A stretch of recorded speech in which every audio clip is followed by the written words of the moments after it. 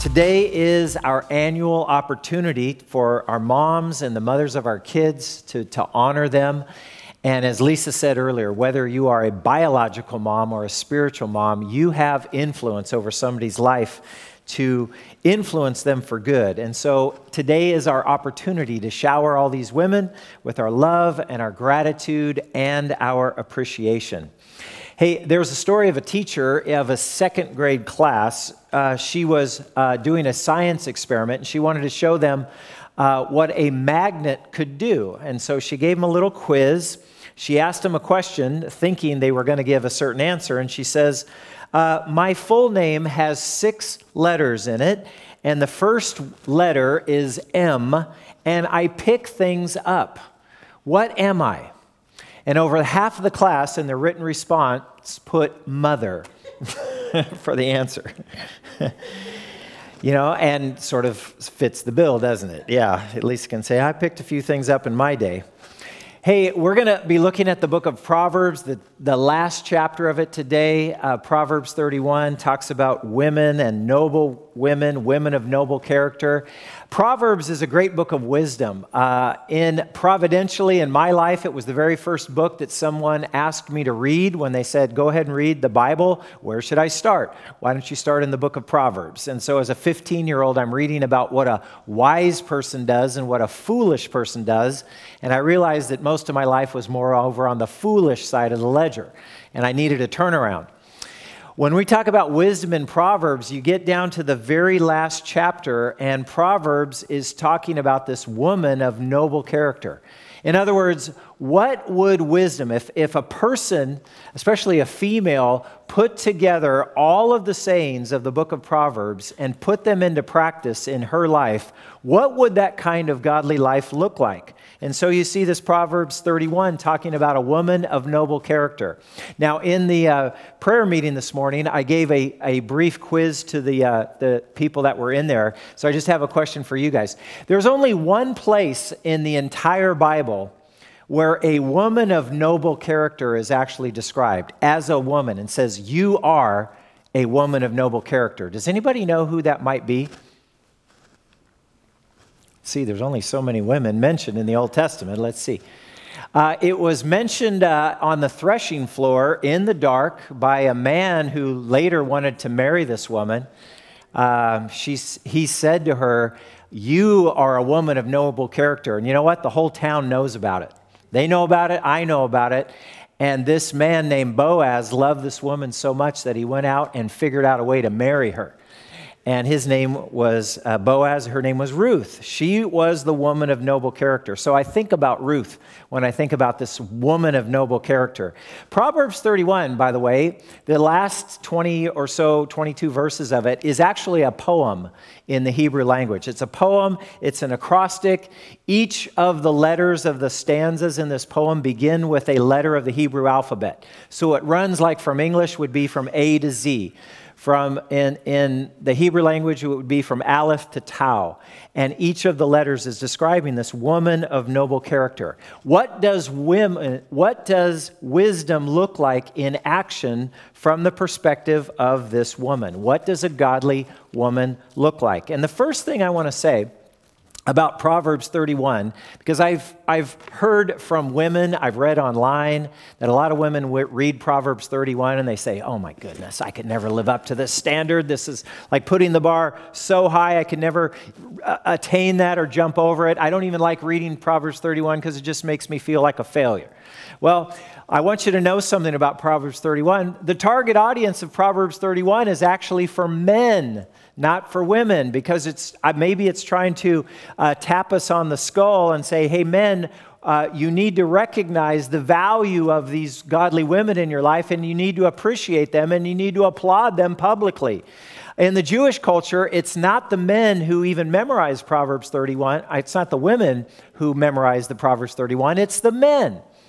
There was a lady visiting Israel, and she says on the night of the Sabbath, on Friday night, the husband, stood up in the meeting or in the dinner as it was starting, and he quoted in Hebrews Proverbs 31, and he sung it as a song to his wife.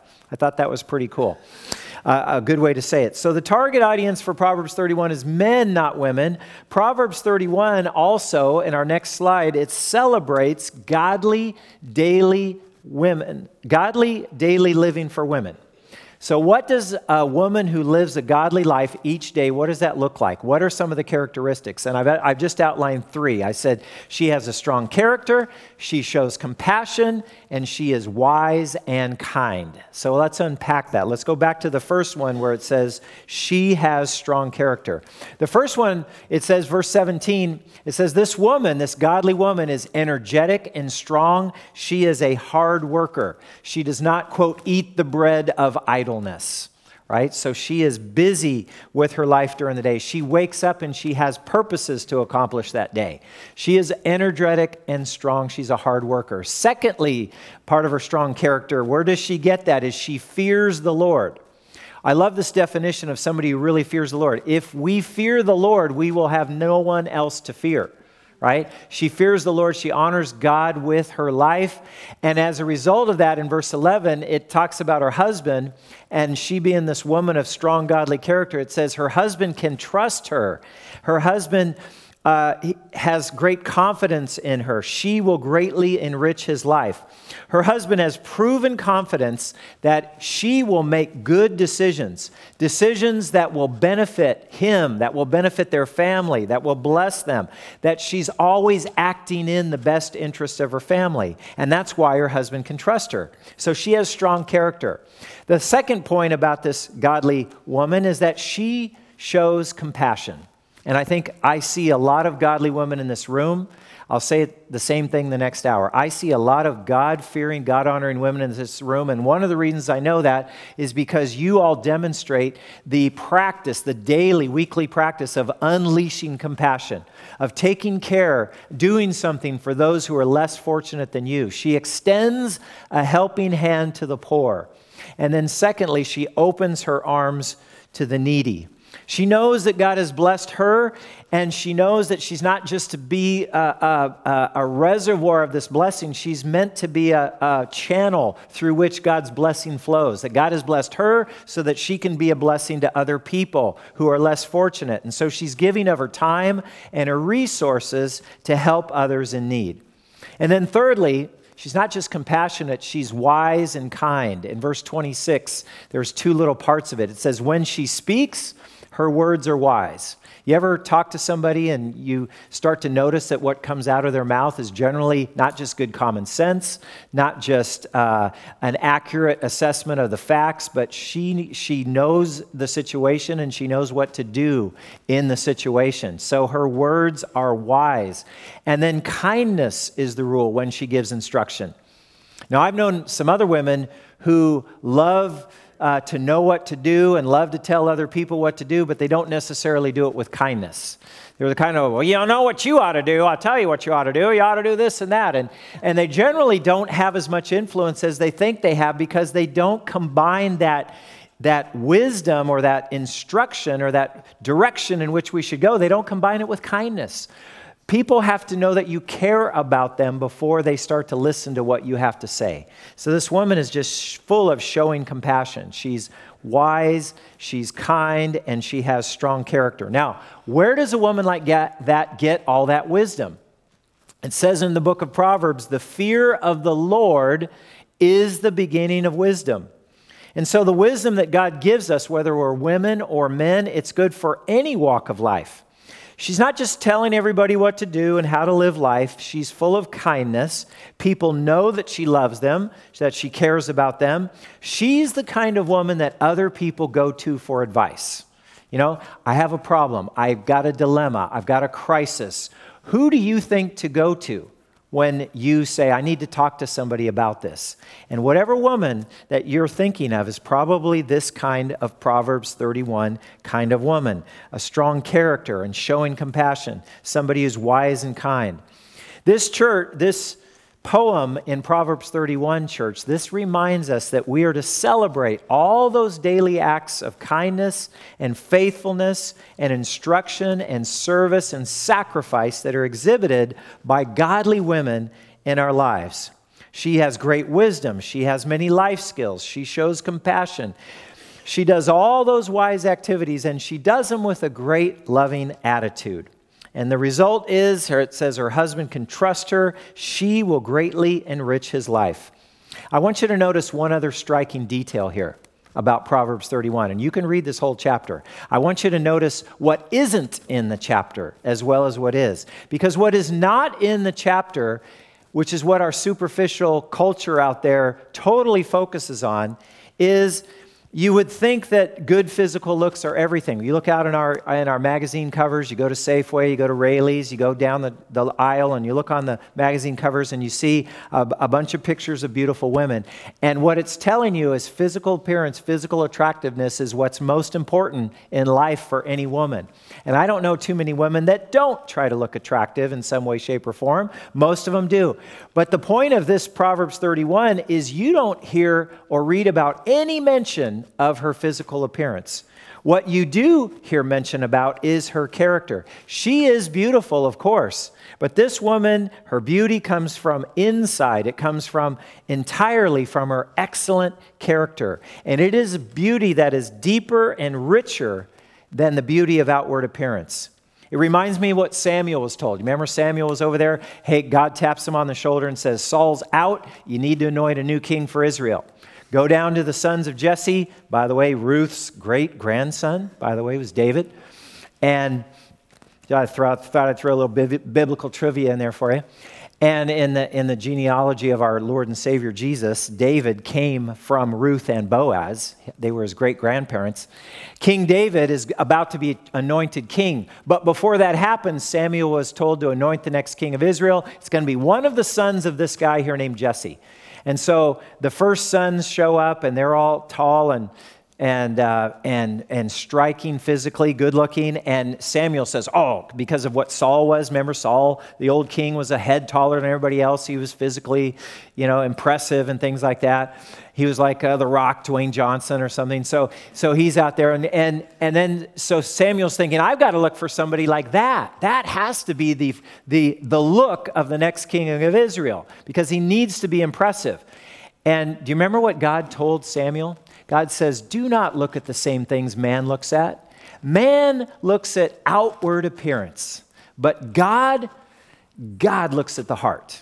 God wants to see what is on the inside character of the person far more than whatever their physical appearance is. And because the husband, the godly husband, who may have a little wisdom himself, he notices these godly traits about his wife, about the women in his life. He says, her children stand and bless her. Her husband praises her.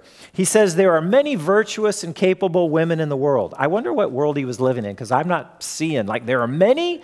I don't see all that many out there, but he says there are many virtuous and capable women in the world. But he says, you know what? You surpass them all. You surpass them all. So the proverb ends with this. It says, charm is deceptive and beauty will not last, but a woman who fears the Lord will be greatly praised. A woman who fears the Lord will be greatly praised. Let's value the things that God values. Let's value those godly traits of a woman who fears the Lord. She will be greatly praised. Amen? Amen. Let's pray.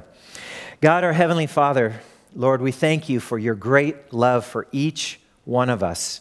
Thank you for bringing each person into this room today, and for those who are also listening via live stream on the internet.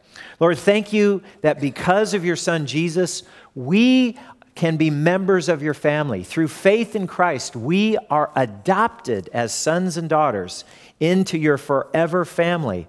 So, Lord, thank you that as family heirs, you've got great things in store for us, great things prepared for us. You call us heirs of God and joint heirs with Christ. And Lord, we're so grateful for that. Thank you, Lord, for the women in our lives, for the mothers that you have given us. Thank you for their love and strength and sacrifice that they have given in order to raise us. Thank you for showing who you are through their lives, through their mercy and grace, through the truth that they've spoken to us in love. And Lord, we pray your blessing on each one of these women. May they feel loved and appreciated today, especially for all that they do. Lord, in talking about Proverbs, your word says in Proverbs, trust in the Lord with all your heart and do not lean on your own understanding. In all your ways acknowledge him and he will make your path straight. And I just want to ask if there's anybody in this room with our heads bowed and our eyes closed, if there's anyone here or listening, if you want to become part of God's family, if you want to be grafted in by faith into the forever family of God and be adopted as his son or as his daughter, what do you need to do? It says, trust in the Lord with all your heart. You have to choose to put your trust in God. You have to choose to put your trust in our Savior, Jesus Christ, who gave his life on the cross for you so you could be forgiven. Are you ready to do that? Are you ready to commit your life to him? If so, please pray along this prayer with me. Dear Lord Jesus, I thank you that you gave your life for me, that you died on the cross for me so that I could find my way back to God. And Lord Jesus, I'm putting my trust and my faith in you. I decide today that I'm going to follow you from this day for all the rest of the days of my life. Lord, I love you because you have demonstrated your great love for me, and I will follow you. Thank you for bringing me into your family. In Jesus' name I pray. Amen.